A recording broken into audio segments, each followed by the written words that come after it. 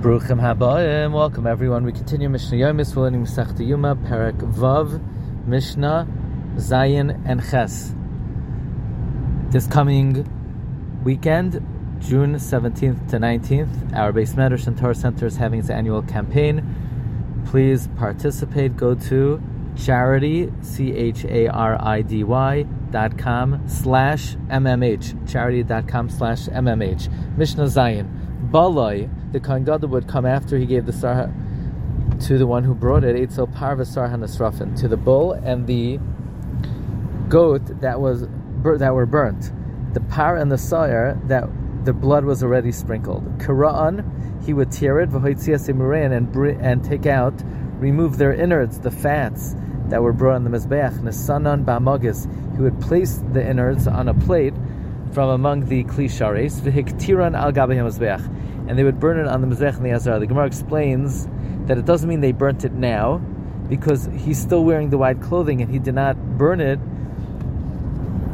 until he put on the big day zahav, and he did the avodos of his ayil and the ayil of the But rather it means lihaktiran, meaning he put in the magus in order to burn it. Kila'an b'maklais. Some have a girsa b'maklois, meaning after he put the emurim in the magus, he kala oisam, he braided it with poles like a braiding, that 4 people would carry it on poles, 2 in the front, 2 in the back. The par and the sa'ir was placed upon them, sort of folded over. V'hoitzian l'beis hasrefa, they would take it out, they would give it over to take out to the place where it was burnt, namely the Beis Hadeshen outside of Yerushalayim. Ume'imasay mitamin begadim. It says the one who burnt it, Yichabis begadim, was tamei. When did he become tamei? Mishayetzu chutz l'chemes ha'azara, from when he went out outside the walls of the Azara. Reb Shimon says, Mishayitzas ha'ar beruban, when the fire, those who were involved in taking out the Beis Hadeshen were not matame, their begadim were not matame, only after the sreifa began, from when the fire caught on to most of it. Mishna Ches, Amru loy l'Kohen Gadol, they said to the Kohen Gadol, Higia sar lamidbar, did the goat reach the midbar? They would not be allowed to begin any other avodah until the sar reached the midbar. Uminayin hayu yoidin shigia sar lamidbar. How would they know? How would he know if the goat reached the midbar? Dar kiyos hayu oisin. Some have a girsa dir ka'is or did ka'is.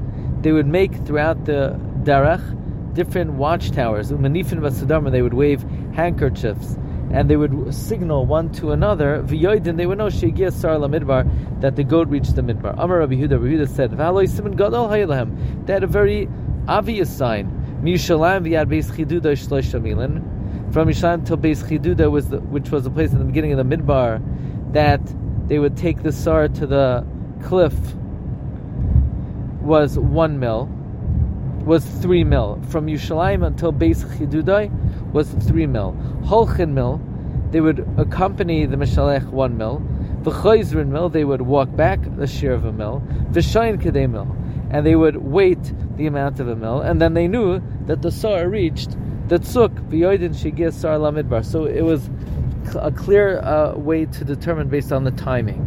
Rabbi Shmuel says v'haloi siman acher hayelahem. There was a different sign through which they knew that the goat reached the midbar. Lashain shel zahiras hayakashar pischa shel heichal. There was a scarlet thread tied on the entrance of the heichal. Uchshigia sar lamidbar. When the sar reached the midbar, haya halashin malbin, the thread turned white. Shnamar, as the pasuk says, "Yu chatoechem kashanim kashelag yalbino." It says in Yeshaya, if your sins will be like scarlet, they will turn white like snow. Now the Gemara brings a brayso. At first they would tie the red thread on the Pesach Ha'ulam. If it turned white, they would be happy. If it didn't turn white, they would be sad. They would be embarrassed. So they were masakin that they tied it on the inside, and they would still peer in. And if it didn't turn white, they were sad. So they were masakin that they would only tie it half on the stone and half between the horns. This completes Perek Vav. Wishing everyone a wonderful day. Again, Please join us for our campaign, June 17th to the 19th, charity.com/MMH.